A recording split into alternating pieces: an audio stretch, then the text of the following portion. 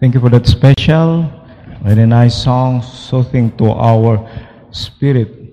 And now we have come to the most important part of our service, which is the preaching of God's Word. And having said that, let's prepare our hearts and our minds. Of course, our Bible by default. Without much delay, would like to call our pastor, Reverend Silmo Bingay, to preach to us the very Word of God. Pastor, please.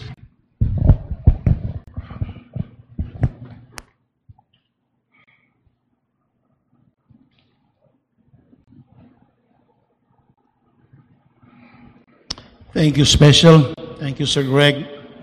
And we praise the Lord for another opportunity to be here this morning. If we are happy, please smile and give a wave to someone. Look around and say hi. Okay. Thank you very much. As you all see, we continue our mission program. And here in our church, we maintain two separate accounts for our finances. One is the tithe, which is spent for our local church. Then we also have a mission offering we call the Faith Promise Offering. This Faith Promise Offering goes into our missions. As of today, we have 60 or 60 plus pastors that are under our support. And some of them receive regularly, monthly, and some of them occasionally, and we help them through their medical needs. We have their lots. So we get the money from out of this program, the Faith Promise program, Enlarged Vision for Mission. I like that verse, where there is no vision, the people perish. Well, we always practice here, each individual member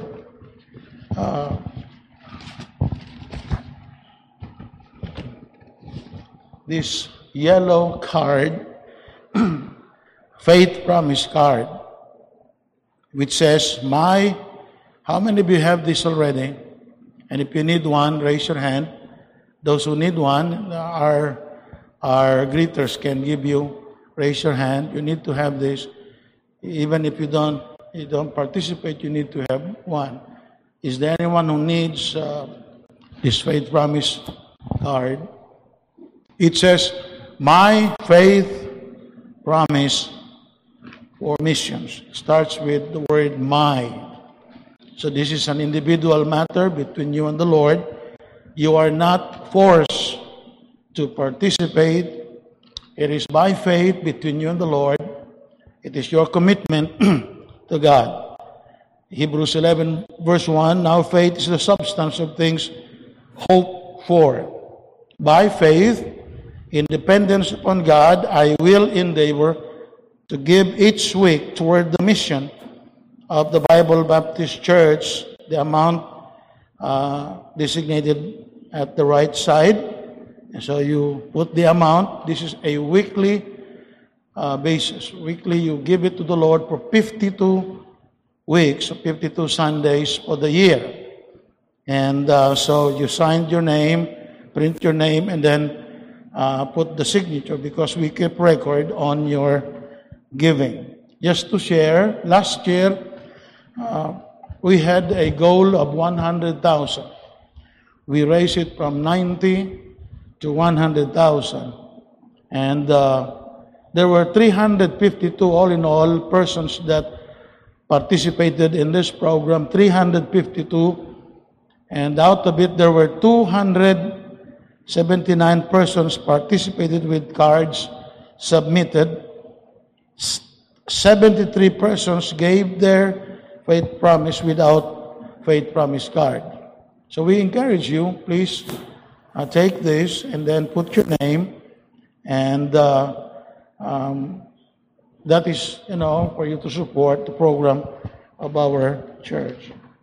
Now, 100,000 per Sunday, that means we have 5,200,000 supposedly for the year.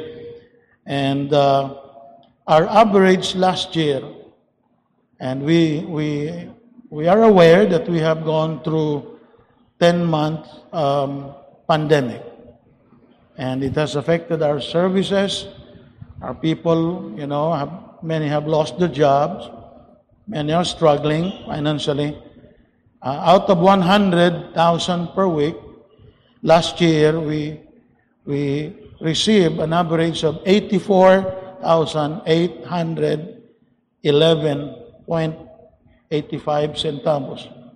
That means we're off last year of 15,188 per Sunday. And we're off 700,089 ang kulang last year to reach our goal. Considering that we have been bombarded by the pandemic for the past 10 months, mostly of the months last year were hit by the pandemic, we thank the Lord for it. But we want to raise our goal for this year, and that is between us and the Lord. Between us and the Lord. 50 to 52 weeks, there were 99 people who gave. And then 19 gave 46 to 49 weeks. 17 gave 40 to 45 weeks.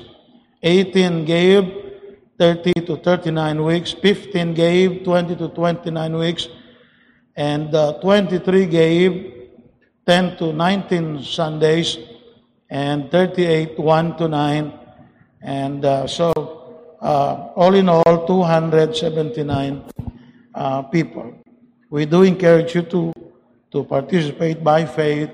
If you cannot go into the mission field, we can send a substitute. You see, the amount that you put here is something that the Lord lays in your heart.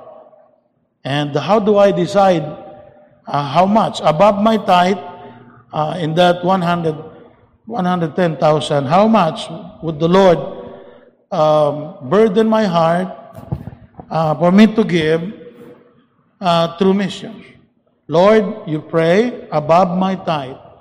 When you give your tithe, you're not giving, actually you're returning God's share. God demands that 10%, it is the Lord's. You are not giving when you give your tithes, actually. You just return God's claimed share. And so, for missions, you do not have this amount yet. But you, by faith, you are praying that God will supply it through you. God will supply it. And remember, God wants to consider us as channels of His blessing. And there are unexpected blessings. And the other week, or last week, I look at my record, and Ma'am Elsie says, there are 5 Sundays, 5 months with 5 Sundays. So, I have to settle that. Regularly, I gave 30 and 15. So that was a big amount for me. And all of, God was gracious. I received some gifts December, and I was able to exact amount that I can, para mataplan ako kung 5 weeks off. So the Lord provided 52 Sundays last year. And we thank the Lord for His enabling grace. The Lord can supply. For example, you are traveling and you are riding in a bus, and somebody all of a sudden you know them, they are your friends, would say, well, ay nagbayad, I will pay it for you. And so you know what, that is faith promise. And so God can supply in many ways. Just have the heart to give, and the Lord will enable us. Now, tomorrow, 8 o'clock, 8:30, I will be in St. Peter for the interment of Brother Julio Marasigan. That's the eldest brother of Brother Mike. And both Brother Mike and Brother Angel already went to be with the Lord. And so it's a really hard on the part of the Marasigans. Pray for them. So we will have the service, and the burial will be at Orchard or Forest Lake, just across the funeral homes. So, and considering the traffic, I will be there 8:30. I'll start the service. Friday, 9 o'clock again, we will bury Mrs. Ma'am Emiliana Tatat. She passed away. So it seems that every week, not a funeral service. And so be praying much for our people. In 2 Timothy this morning, 2 Timothy chapter 4, verses number 6 to 8. I hope you can hear me clear at the back. I try my best to do it so that you can, and I need your prayer. I have a harsh throat, and so please, I need your prayer. 2 Timothy chapter 4, in your Bible, please, this morning, verses 6 to 8. Kindly rise as we give reverence to the Word of God. Believe me, I want to preach the Word of God to you. And I have prayed much for this service, that the Word of God will find a special place in our hearts. Verse 6, 2 Timothy 4, 6 to 8. For I am now ready to be offered, and the time of my departure, my death, my execution is at hand. I have fought a good fight. I have finished my course. I have kept the faith. Three things. I have fought, number one, a good fight. Number two, I have finished my course. And number three, I have kept the faith. Henceforth there is laid up for me a crown of righteousness, which the Lord, the righteous judge, shall give me at that day, and not to me only, but unto all them also that loved his appearing. Heavenly Father, thank you for the Word of God. Thank you for giving us the opportunity to preach the Word of God. We need the Word of God, especially nowadays. We need the comfort, the enlightenment of the Word of God.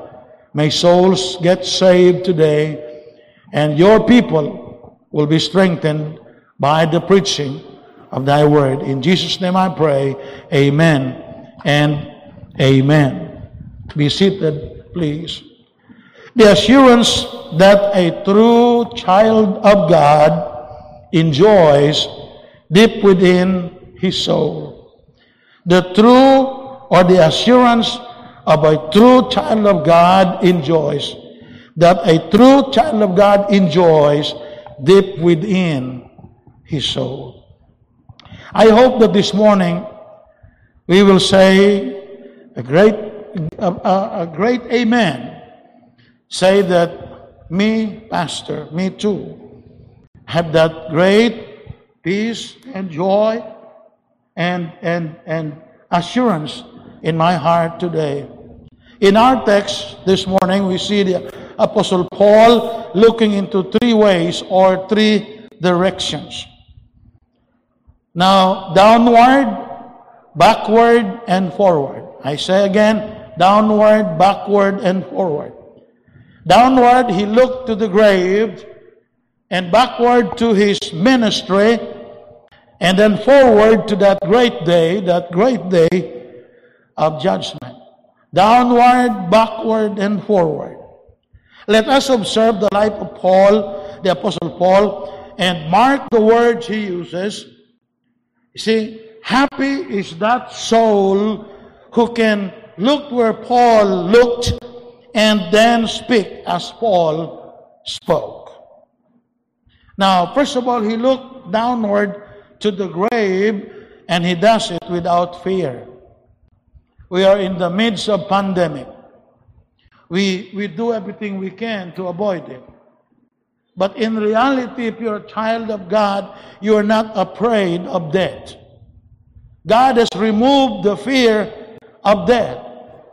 And so Paul looked downward to the grave, and he does it without fear. Hear what he says in verse number 6. I am now, he says, ready. Are you ready? Are you ready? And so, do you have that peace that passeth all understanding, that whatever happens, you know heaven is your home. You know Jesus is your Savior. You know Jesus said, I go to prepare a place for you, and if I go and prepare a place for you, I will come again, he says. I am now ready to be offered. In Philippians chapter 2, verse number 17, Paul wrote, yea, he says, and if I be offered upon the sacrifice and service of your faith, he says, I joy and rejoice with you all, he says. But here he says, for I am ready being poured out as a drink offering, based on the Greek word used here. He was simply telling, I am now ready to be offered. He said, I am being poured right now, remembering the drink offering in the Old Testament. In both passages, I am being poured out like a drink offering is one word in the Greek, spendome. The picture is that of a drink offering poured on the lamb sacrifice just before it was burned on the altar. Numbers 28, verse 24. Paul knew that the end was near. The end of his life was near. However, he did not tremble at the prospect of death. Two words you find in verse 6, the word offered and the word departure. I am now ready to be offered, and the time of my departure. Underline those two words, offered and departure, in verse number 6. These two verses tell us of his faith and of his confidence. His faith and his confidence. The word departure actually in verse number 6.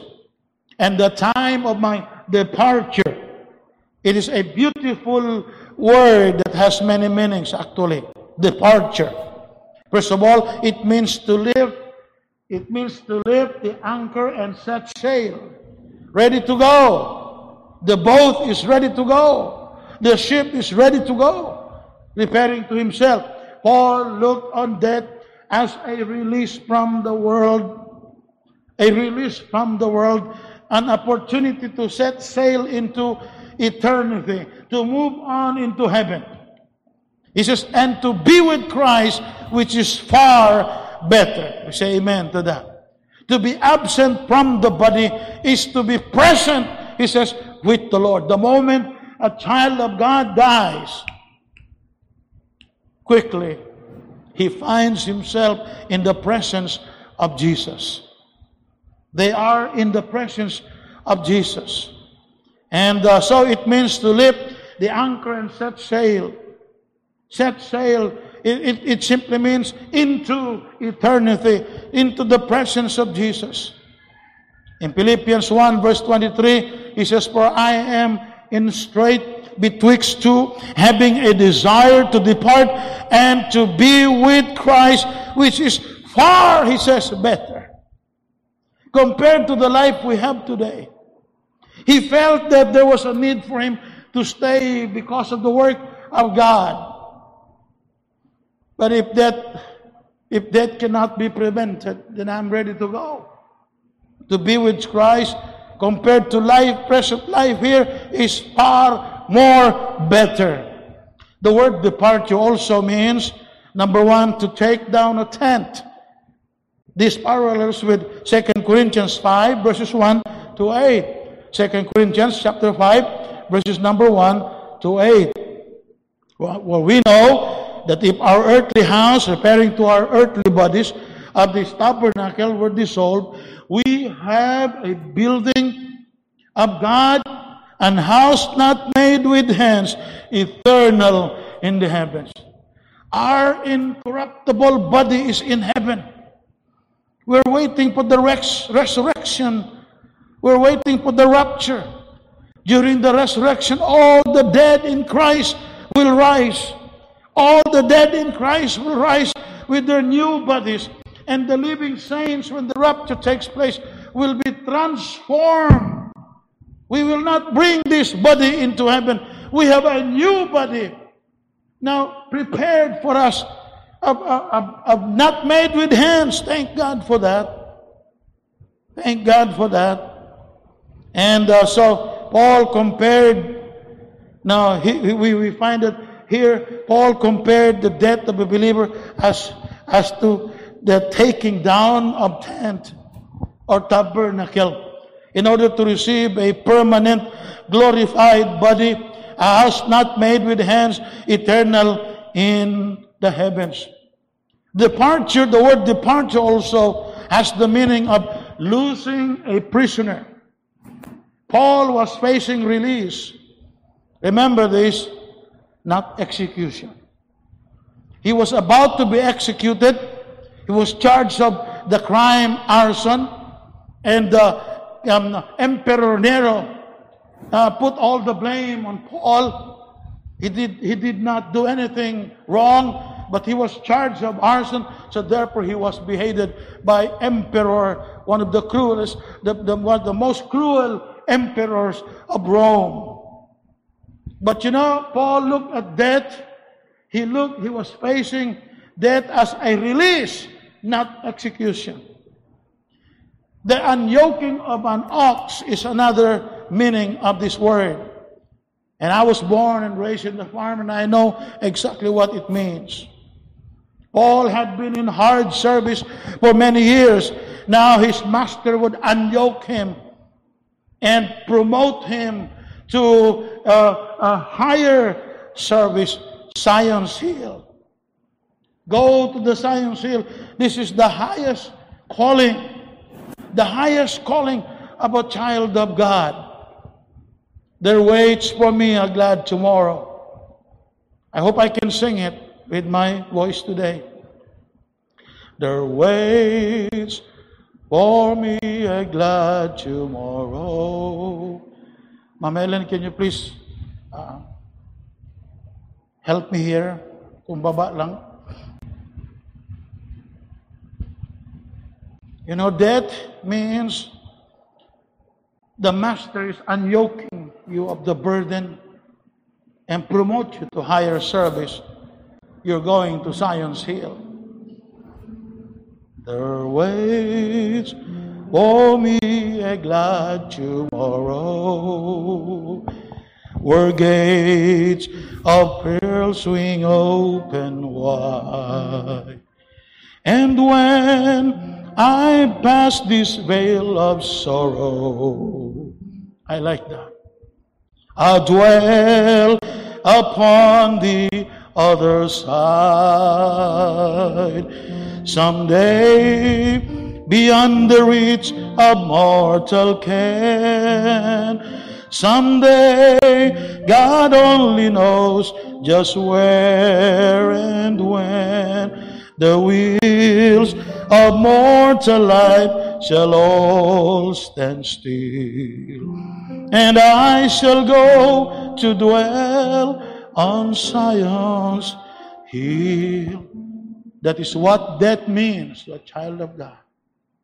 You're leaving this world to live in Zion's hill. To live. Thank you, Ma'am Ellen. Paul says, now secondly, let us listen to Paul again as he looks backward to his ministry, his ministerial life, and he does it without shame. He can look down to the grave, and he does it without fear. He can look back to his ministerial life, his calling, and he can do it without shame. Hear what he says in verse 7. I have fought 3 things, a good fight. That he speaks as a soldier. Number 2,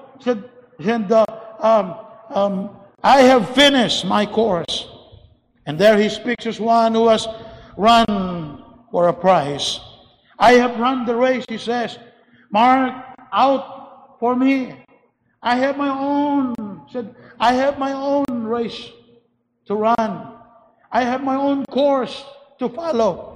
And I have run the race that is set for me. I have gone over the ground appointed for me. However, rough and steep, I have not turned aside because of difficulties, nor been discouraged by the length of the way. Look at thirdly. Said, I have kept the faith. There he speaks as a steward. I have kept the faith. I have held fast. I have been strong. That glorious gospel which was committed to my trust. I have not mingled with man's tradition, nor spoiled its simplicity by adding my own inventions. As a soldier, a runner, a steward, he seems to say, I am not ashamed. I can look back to what God has called me to do, and I can look back without shame. He was ready. I am not ashamed. In Romans 1:14-16, he says, I am both. I am debtor both to the Greeks and to the barbarians, both to the wise and to the unwise. Verse number 15. So as much as in me is, I am ready to preach the gospel to you that are in Rome also. Verse number 16, a favorite verse to every child of God, especially to every preacher. I am not ashamed of the gospel of Christ, for it is the power of God unto salvation to everyone that believeth, to the Jew first, and also to the Greeks. Look at verse number 8. First of all, he looked down to the grave, and as he does it without fear. He can face death without fear. He can look back. He can look back to his ministerial life, and he does it without shame. He looks forward, verse number 8, to the great day of reckoning, and he does it without doubt. Without doubt, henceforth, he says, there is laid up for me a crown of righteousness, which the Lord, the righteous judge, He's the righteous judge, shall give me at that day. What day? The day of judgment. The day when we stand before God in the judgment seat of Christ. Every one of us must give an account of the things done in this body.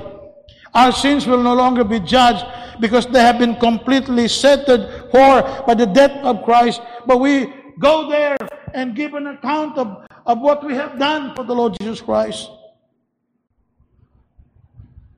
He said here, and not to me only, but unto all them also that love is appearing.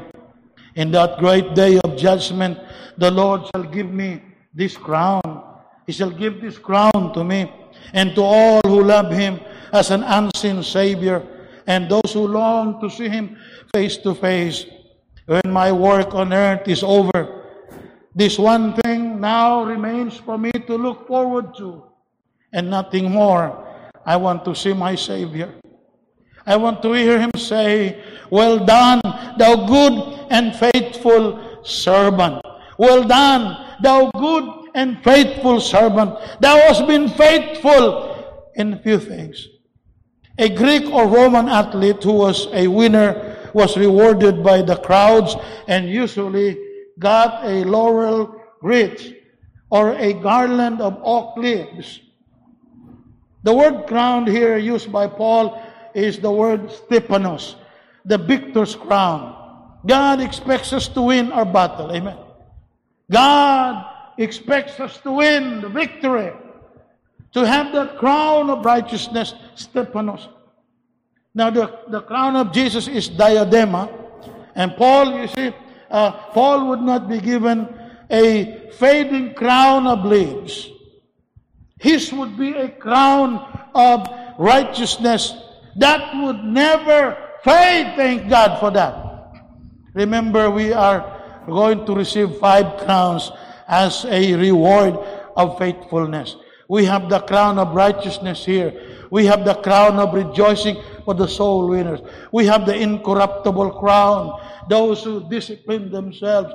And we have the crown of glory intended for the pastors, for the preachers, for the teachers, and all those who support their pastors, the crown of glory. And we have the crown of life. 5 different crowns.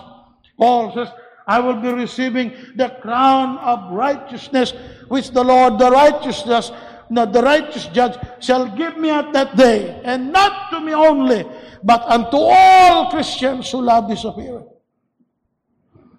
Jesus Christ, I say, is the righteous judge. Amen.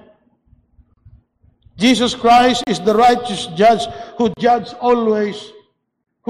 always judges correctly. You see, at that particular time, Paul's judges in Rome were not righteous. But the Lord is the righteous judge. He was facing the Roman court, and those judges were not righteous. If they were, they would have released Paul. How many times Paul had been tried in one court after another. He had been tried in the Jewish court. He had been tried in the Roman court. Yet now, finally, he is facing his last judge. Who is that last judge? His Lord and Savior, Jesus Christ. When we are ready to face the Lord, you need not to fear the judgment of men. My introduction, I have almost no more time. There are 4 things in our message today related to the assurance that a true child of God enjoys deep within his soul or her soul as he faces the great trials in this present life. 2 Timothy 1 verse 12, for the which cause I also suffer these things, nevertheless, I am not, in spite of, for the which cause I also suffer these things. But in spite of, he says, nevertheless, I am not offended. I am not discouraged. I am not ashamed. Why? For I know whom, he says. I know whom, not what I have believed, and I am persuaded that he is able to keep that which I have committed unto him against that day. First of all, listen to this. The assurance of hope that Paul expresses here, listen to this. Number 1, the assurance of hope that Paul expresses here is something true and scriptural. It's real. I hope you have that assurance of hope today.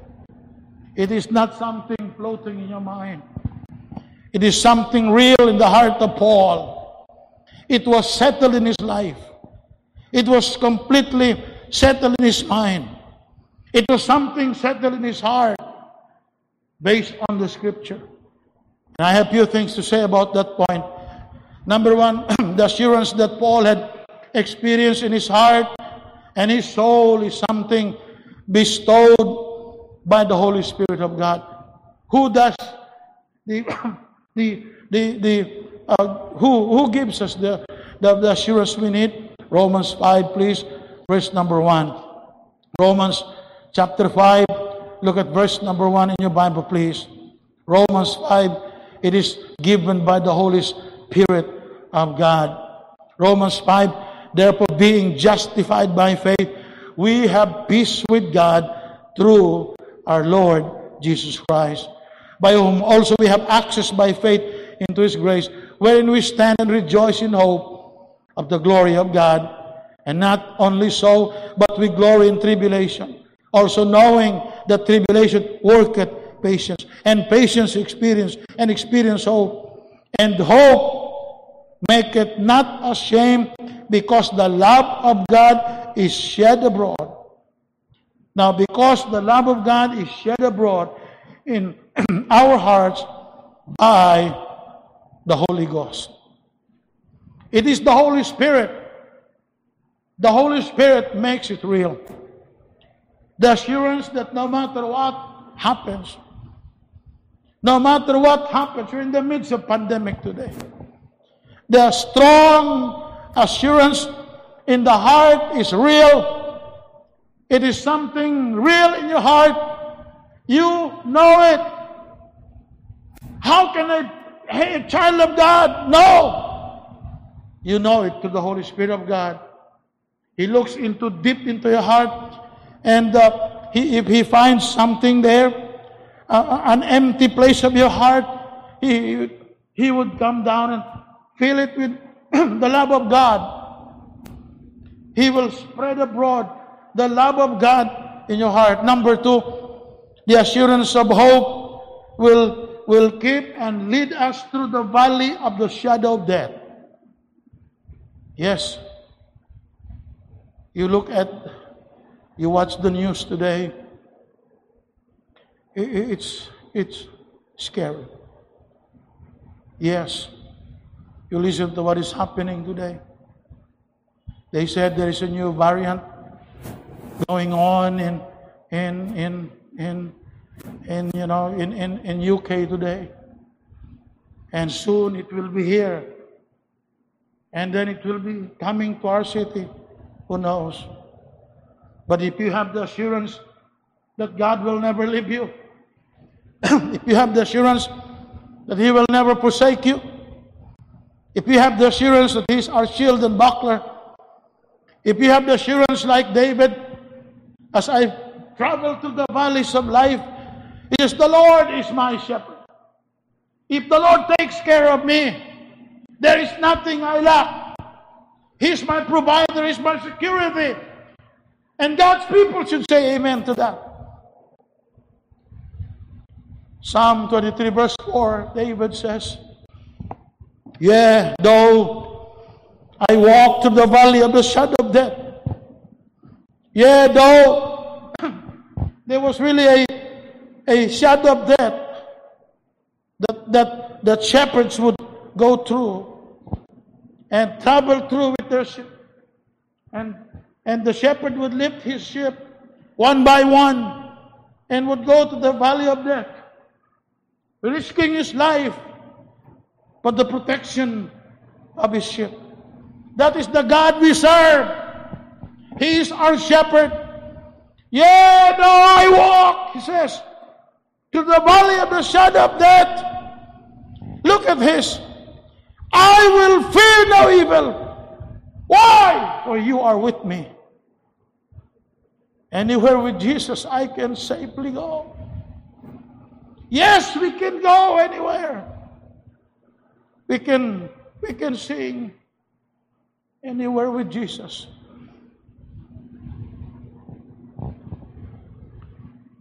Somebody reminded me, said, "Pastor Inga, you are at risk. Every week you bury people. Kung pwede lang balibaran, I would love to stay home.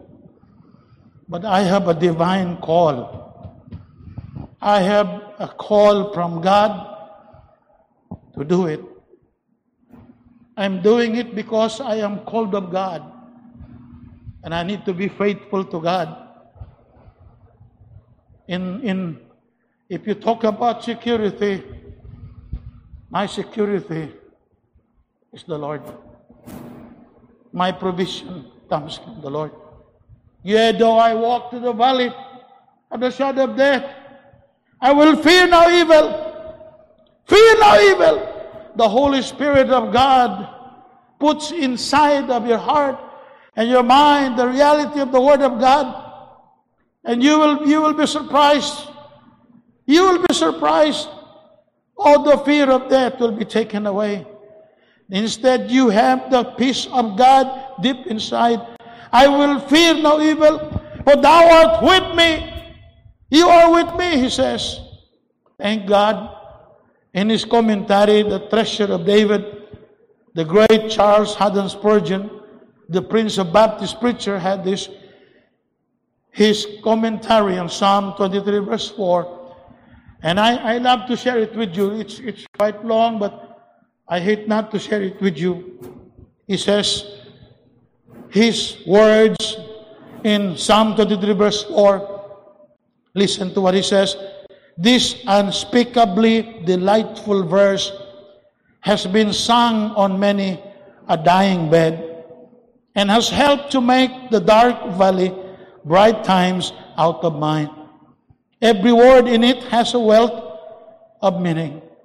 Yea, though I walk as if the believer did not quicken his pace or his steps when he came to die, but still calmly walk with God. To walk indicates the steady advance of a soul which knows its road, knows its end, resolves to follow the path, feels quite safe, and is therefore perfectly calm and composed.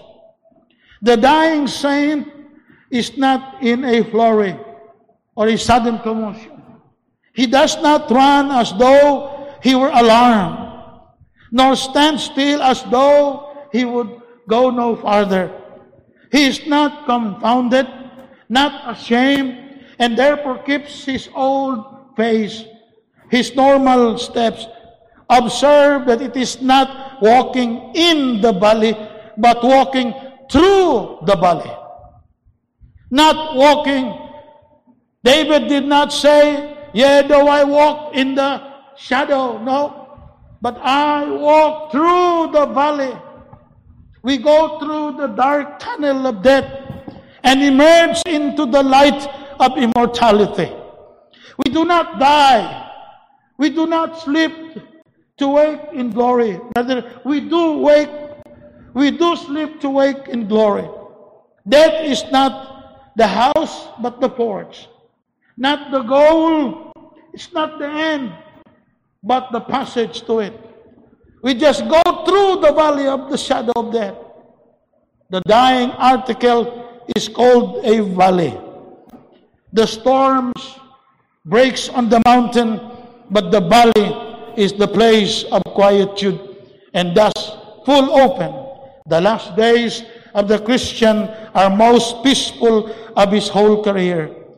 The mountain is bleak and bare, but the valley is rich with golden sheaves, and many a saint has reaped more joy and knowledge when he came to die than he ever knew while he lived. And then it is not the valley of death, but the valley of the shadow of death. For death in its substance has been removed. The only shadow of it remains. Yes, God has conquered death on the cross through Jesus Christ. Someone has said that when there is a shadow, there must be light somewhere. Yes. You cannot have a shadow without light. Somewhere there's light. And so there is death stands by the side of the highway in which we have to travel. And the light of heaven shining upon him throws a shadow across our path. Let us then rejoice that there is a light beyond. Nobody is afraid of a shadow. For a shadow cannot stop man's pathway, even for a moment. The shadow of a dog cannot bite. The shadow of a sword cannot kill. The shadow of death cannot destroy us. Let us not therefore be afraid. In Psalm 30 verse 5, the psalmist says, weeping may endure for a night, but joy cometh in the morning. We do not stay here. We do not walk in the valley. Death is not the end of our existence. For to me to live is Christ, which is, and then verse 20, and go to be with Christ, which is far better. Weeping may endure for a night, but joy cometh in the morning. In 2 Samuel 23 verse 4, he shall be, David looks forward to the resurrection morning. And he shall be as light of the morning when the sun ariseth, even a morning without clouds. Thank God. David looks forward to the land of glory, the sweet Beulah land. You see the presence of the Lord. Another thing has empowered Paul and brought great comfort to him in his ministry. 2 Corinthians 1 verse 8 to verse number 10. You know, it says in verse 8, it was so great of a trial that we despaired out of life. Where do we find this experience? At Lystra, Paul was stoned to death. He was preaching in a place called Lystra. And evil men came and persuaded the people. They stoned Paul. He literally, fell. And as Paul was then miraculously preserved in Acts 14, 19 to 20. Something that he was actually killed, raised to life again, because stoning was a reliable form of execution. I imagine it was a very sad moment for the disciples surrounding Paul while he was, lying flat on the ground. And you can look at Paul, he's no longer breathing. The disciples gathered around. And I say that must have been one of the saddest moments in the history of Christianity. Why? The greatest Christian, the greatest missionary, and the greatest preacher named Paul was dead. He's lying on the ground now. I believe the Christians were crying. I believe they were so sad as they gathered around Paul. And I also believe they prayed. And all of a sudden, Paul stood up. Paul stood up. Paul was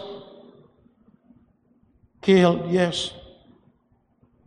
I imagine, they had God's comfort. 1 Thessalonians 4:13 up to verse 18. But I would not have you to be ignorant, brethren, concerning them which are asleep, that ye sorrow not, even as others which have no hope. Thank God we have hope. We have hope. Satan struck Job with sore boils from head to foot. Yes, he tried to ruin the physical body of Job. But you know what, Job? For 1 year, Job, 1 whole year, Job, day 1 up to the last of 360 days. 360 days. Every day was a painful experience for Job. Had lost his children. Had lost his possession. He was even convinced by his wife to curse God and die. Every day for 360 days was a painful experience for Job. But was Job alone? No. God was there to comfort Job. In the midst of the painful sore boils that Satan struck on Job's physical body, Job was sustained by the assurance of the future resurrection of the people of God. You know what he says? I know that my Redeemer liveth, and that he shall stand on the latter day. The worms, he says, destroy completely my body, yet in my flesh I shall see God. There is the hope of the resurrection. We're not defeated by the pandemic.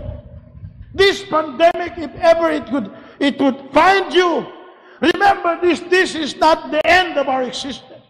We have a home in heaven. We need to be faithful serving the Lord. There is peace from God that will guard our hearts and minds. Isaiah 26 verse 3, thou wilt keep him in perfect peace, whose mind is stayed on thee, because he trusted in thee. Paul says in Romans 8:31, if God be for us, who can be against us? I have to hasten myself. Go to the next point here. There may be others who are saved. Maybe it's you. There may be others who are saved, yet have not reached this level of spiritual maturity due to some reasons. Paul says, I know whom I have believed. Job says, I know that my Redeemer liveth. David, when his child died, during the course of the sickness, niluhot siya sa yuta. He fasted, he refused to eat. He refused to talk to anyone. And he looked at those servants whispering with each other. He asked them, is the child dead? And of course they said, yes, sir, he's dead. He rose from the ground. And then nagpagwapo si David. Went to the temple with a big smile. And those around David, surrounding David, said, we cannot understand this King David. You were weeping, you were crying, and you refused to eat, and you refused to talk to people while the child was yet alive. Now that he is dead, we can understand it. Why are you smiling? Why are you smiling? You know what David says? Now he is dead. Listen to me, now he is dead. Can I bring him back again? And you know what David says? That's assurance. Without doubt, I shall go to him. He shall not return to me.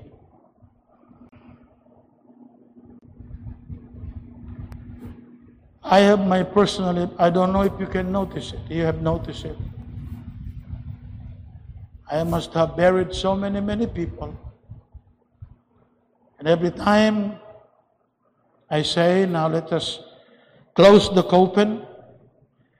No one is interested in viewing the body. I said I would signal to the grave men, and they would slowly close the coffin. In all times, I would always put my hand laid on the coffin. Deep inside, I would say, see you. See you when the Lord comes. Why? Because death is not the end. Death is not the end for a child of God. There are people, they may be saved, but you know, they lack this assurance today. They have not reached the level, you know, of spiritual maturity for some reason. Number one, some are young in the faith. They're young converts and need to be instructed. I wish I can expound it there. Number two, some lack the assurance due to personal neglect. They refuse to become, you know, students of the Bible. And that's the reason why they do not know. I would not have you to be ignorant, brethren, concerning them which are asleep, that ye sorrow not, even as others which have no hope. Yes, it's sad to say goodbye to a loved one at death, but we do not sorrow like those people that has no hope. We have a hope. We have a home in heaven. Number three, as believers in Christ, we must vehemently desire for God's divine assurance, for it makes a believer a committed child of God. I know whom I have believed. I know whom I have believed. Yes, I live today. Not me. The life which I now live, I live by the faith of the Son of God who loved me and gave himself for me. Because Paul knew the Lord, it made him a committed child of God. Number one, we believers must greatly desire to achieve full assurance because of the present comfort and peace it affords us. We need to desire that we achieve full assurance because of the present comfort and peace it affords. You see, one of the natural purpose, the main purposes of the Bible is to give us assurance. Paul says in Romans 4, 6-8, that you are saved, past, present, and future. Blessed is the man whom the Lord will not impute sin. You go to Romans, you go to John 10, verse 20, Jesus says, and I give unto them eternal life, and they shall never perish. Assurance. 1 John 5:13, these things have I written unto you that believe on the name of the Son of God, that ye may know that ye have eternal life. Assurance! Number one, assurance that we are saved. That no matter what happens, heaven is our home. Heaven is our home. There is peace. I pity those people that bury their loved ones without hope, without the Bible, without the meaning, without knowing the meaning of life eternal in Jesus. All they had is to wish, and all they had was confusion in the mind. They are wondering where the soul of their loved ones have gone. But we have the assurance of the Word of God. To be absent from the body is to be present with the Lord. David says, can I bring him back again? No, he says, I shall go to him. Death for a child of God simply means to go and see your loved ones. Oh, thank God. Thank the Lord for that. Multitudes of people today live in constant trouble for having no certain answer to where they would go if the cold hand of death would touch them. At a certain level, they know that there is eternity beyond this present life. But the question, where will they spend their eternity after death? This is a question that haunts the minds of many people today. How wonderful it is for us to hear someone like the Apostle Paul, like you, say in 2 Timothy 1:12, for I know whom I have believed, and am persuaded that he is able to keep that which I have committed unto him against that day. What day? The day of judgment. Thank God. We need assurance. We need assurance. Amen. For assurance will help us. It will help us.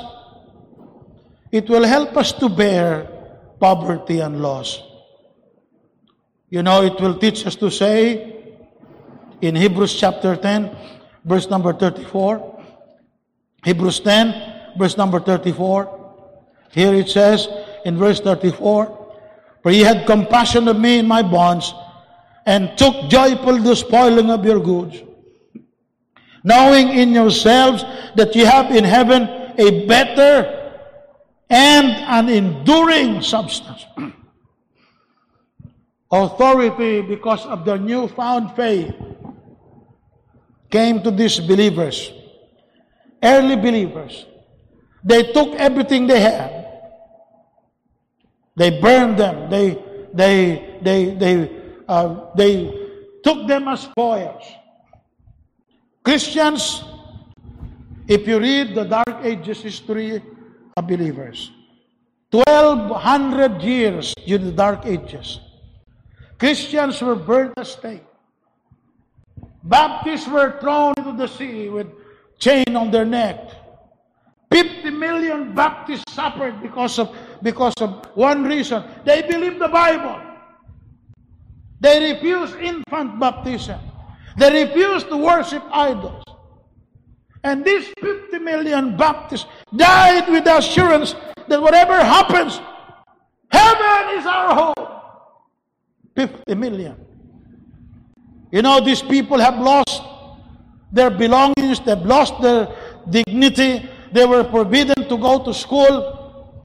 Somebody asked me, why is it that we do not find much commentary written by Baptist preachers? Because Baptist forefathers, Baptist preachers before, they suffered persecution. They were barred to go to school. They were deprived of education. They were deprived of liberty. They suffered so much. They took their belongings. You know what? How they responded? Oh yes, never mind. They can get everything they want. But I have no matter, but because I know I have a better and enduring treasure in heaven.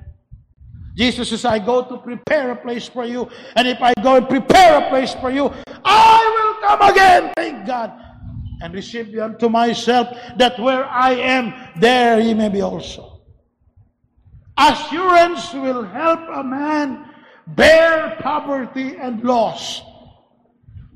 Number two, assurance will support the child of God during his heaviest bereavements and assist him to feel and say, it is well with my soul. An assured child of God would know that even though my loved one is dead now, we lay his body on his temporary resting place. He's just sleeping there, but the real him is in heaven. I know that my loved one is now in heaven, in the presence of Jesus. He or she is now with the Lord. I know it because the Bible gives me hope. That to be absent from the body is to be present with the Lord. I know David had a changed attitude. Why? Because he shall not come to me, but I shall go to him. Yes. You see, when a child of God dies, it will only bring him right into the place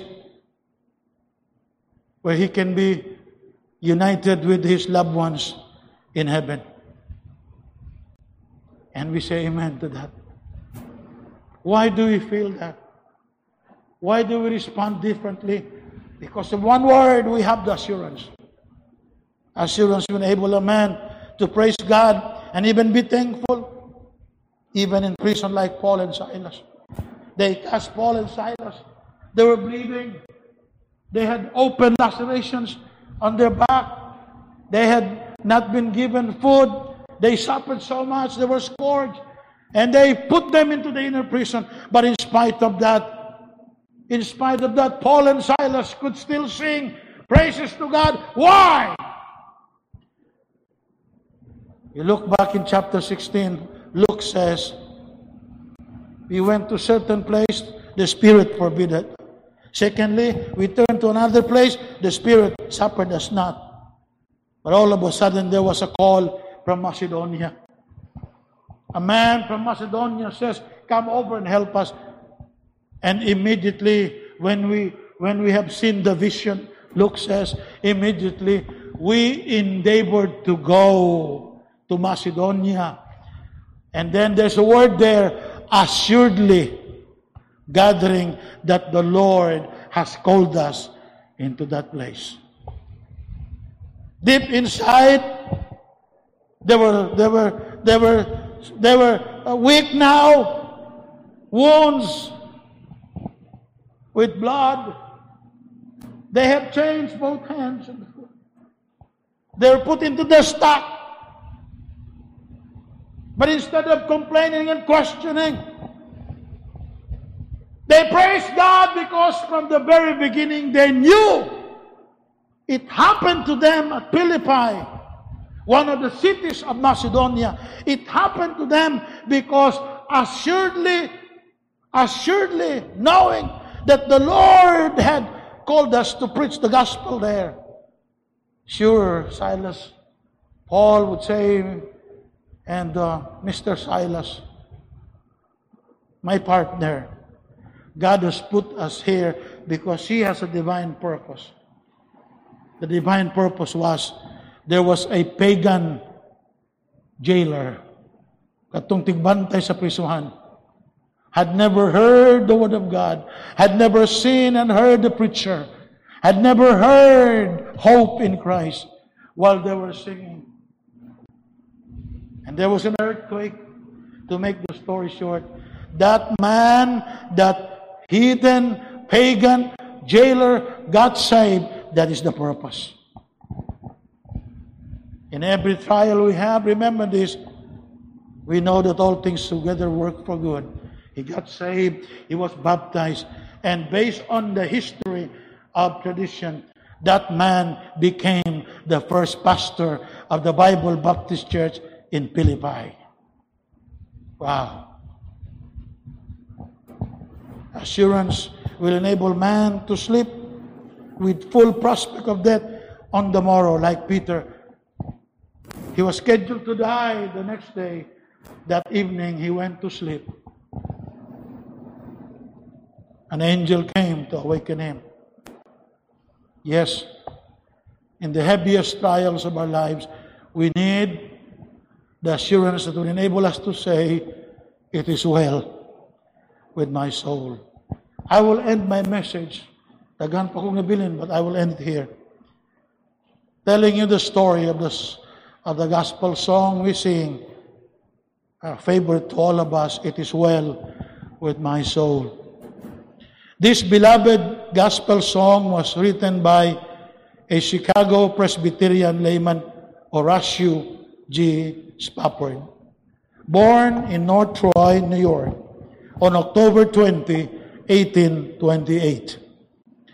As a young man, Spafford had established a most successful legal practice in Chicago. He's a lawyer. Despite his financial success, he always maintained a keen interest in Christian activities. He enjoyed a close and active relationship with D.L. Moody and the other evangelist leaders of that era. He was described by George Steben, a noted gospel musician, as a man of unusual intelligence and refinement, deeply spiritual, and a devoted student of the Scripture. Some months prior to the Chicago fire of 1871, Spafford invested heavily in real estate on the shore of Lake Michigan, and his holdings were wiped out by the fire, the disaster. Just before this, he had experienced the death of his son. He lost everything in the fire. His son died. During arrest, now desiring a rest for his wife and 4 daughters as well, as wishing to join and assist Moody and Sankey in one of their campaigns in Great Britain, Spafford planned a Europe trip for his family in 1873. In November that year, due to unexpected last-minute business developments, he had to remain in Chicago. But he sent his wife and 4 daughters ahead as scheduled on the SS Belle Durham. He expressed to follow in a few days. On November 22, the ship was struck by Lochern, an English vessel, and sunk in 12 minutes. Several days later, the survivors were finally landed at Cardiff, Wales, and Mrs. Spafford cabled her husband. And this is what she said, saved alone. That means the 4 daughters perished. Shortly after Spafford left by ship to join his bereaved wife, it is speculated that on the sea near the area where it was thought his 4 daughters had drowned, Spafford penned this text with words so significantly describing his own personal grief. When sorrows like sea billows roll. It is noteworthy, however, that Spafford does not dwell on the theme of life's sorrow and trials, but focuses attention in the 3rd stanza of the redemptive work of Christ, and in the 4th verse anticipates his glorious second coming. Humanly speaking, it is amazing that one could experience such personal tragedies and sorrows as did Horatius Papert and still be able to say with such convincing clarity, "It is well with my soul." One account I read, he rented a small boat and he looked around where those 4 daughters drowned, and they told him, "Sir, this is where they perished." Took his pen, wrote this song. When peace like a river. I like this song. Took his pen, wrote this song. It was later arranged by Philip Bliss. When peace like a river attended my way, when sorrows like sea billows roll, whatever my lot, thou hast taught me to say, it is well with my soul. It is well with my soul. It is well, it is well with my soul. You know what makes that man act like that? That word, assurance. O Lord, haste the day when my faith shall be sight. The clouds be rolled back as a scroll.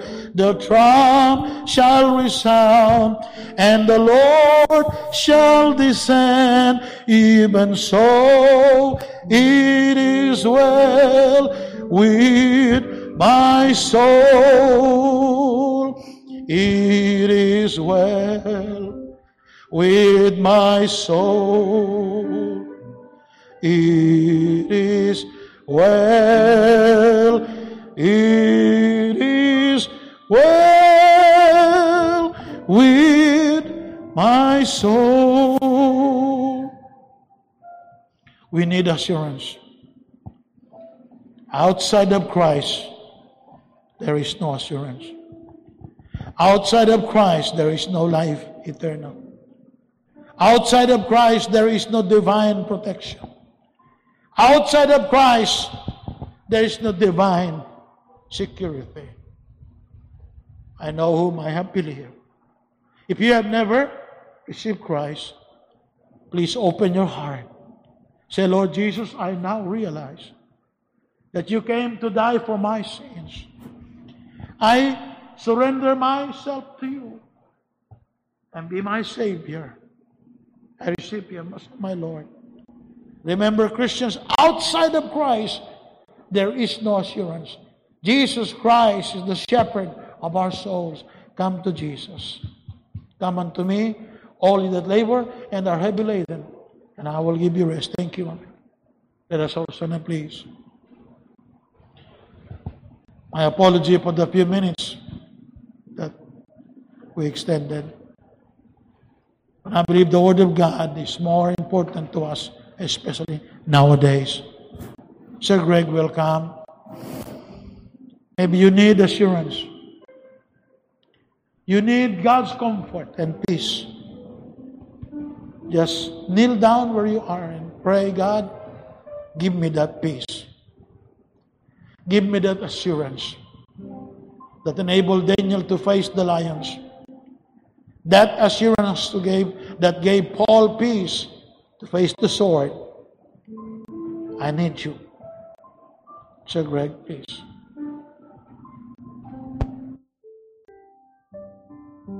giving an invitation, only one verse. But before that, if you are with us today, and if you haven't been saved, meaning to say, you do not know where your soul go when you die in this world, now is the time. God is offering a gift of salvation. Romans 6:23, for the wages of sin is death, but the gift of God is eternal life through Jesus Christ our Lord. God loves you. And probably today at this very hour is your salvation day. Receive and accept Christ as your Lord and Savior by faith. Whatever God says, He will do it. If He said, whosoever shall call upon the name of the Lord shall be saved. He's gonna save your soul at this moment. Grab this great opportunity before it's too late. Let's sing. What song are we going to sing, Brother Mark? Only one verse, and after that we stop. What song? Sing only church hymn. Okay, so only one verse. Go ahead, Brother Mark. Go ahead. Amen. God loves you, John 1:12. But as many as receive Him, the Lord Jesus Christ, give Him power to become the sons of God, even to them that believe on His name. God made that great promise. It's just one statement, but it carries a heavy message. And God is serious in giving you the gift of salvation. God loves you. Receive Christ as your Lord and Savior and be part of the Great Commission. Tell others about the good news of salvation. There's still so many. The harvest is plentiful, but the laborers are few. Only few Christians in this world. Be saved and tell others about the good news of salvation. Christians, if you have something you need to tell God, now is the time. Be committed to God. Be committed to God.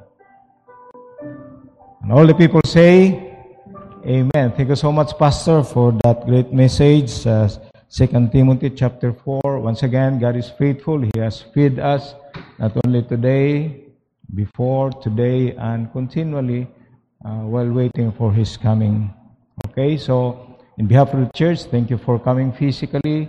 In behalf of the church, for those who are with us by electronic means, thank you for joining us, especially our first-time visitors. I hope you will be with us again the next time we're gonna have our service. By the way, we're here in the city of Davao, in the island of Mindanao, the Philippines, PST, Pacific Standard Time, or equivalent to GMT +8 in terms of time zone. Let's close our eyes, bow down our heads, and let's pray.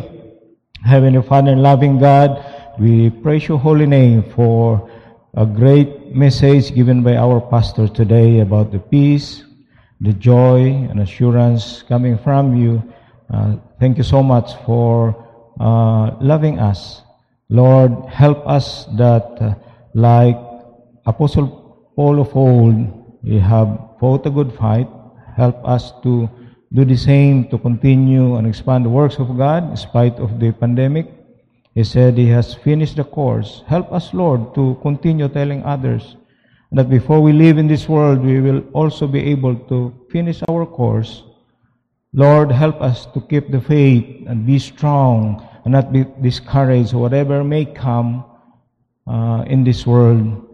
And we learn, dear Father, and we believe, as you have said, in this world there will be tribulation. Lord, we understand it's hard, but Lord, sustain us.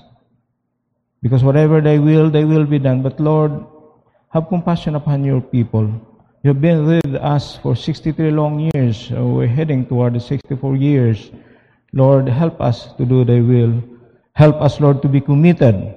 Help us, Lord, to have that desire for the assurance of God, just like Apostle Paul and King David of old. So many Christians have died, millions and millions, Lord. And they have been persecuted. And also at this time, it's so hard for us to bring others to Christ. But you have given us the means, you have given us technology to be able to talk to them. Help us to open our mouth to tell the good news of salvation, to tell others about the truth, so that the truth will set them free from the bondage of sin, Thank you for the breath of life and saving our souls in spite that we are unworthy. If there is someone in our midst who is not yet saved, we pray, the Holy Spirit will continue to talk to that person's heart, that he or she will be saved, including his family. Thank you for the victory today as we are about to go. Bless your people, dear Father. Bless us. Thank you for loving us. We return back all the glory, the honor, and power unto you. In Jesus' name we pray. Amen and amen. Once again, good morning, and may God bless us all.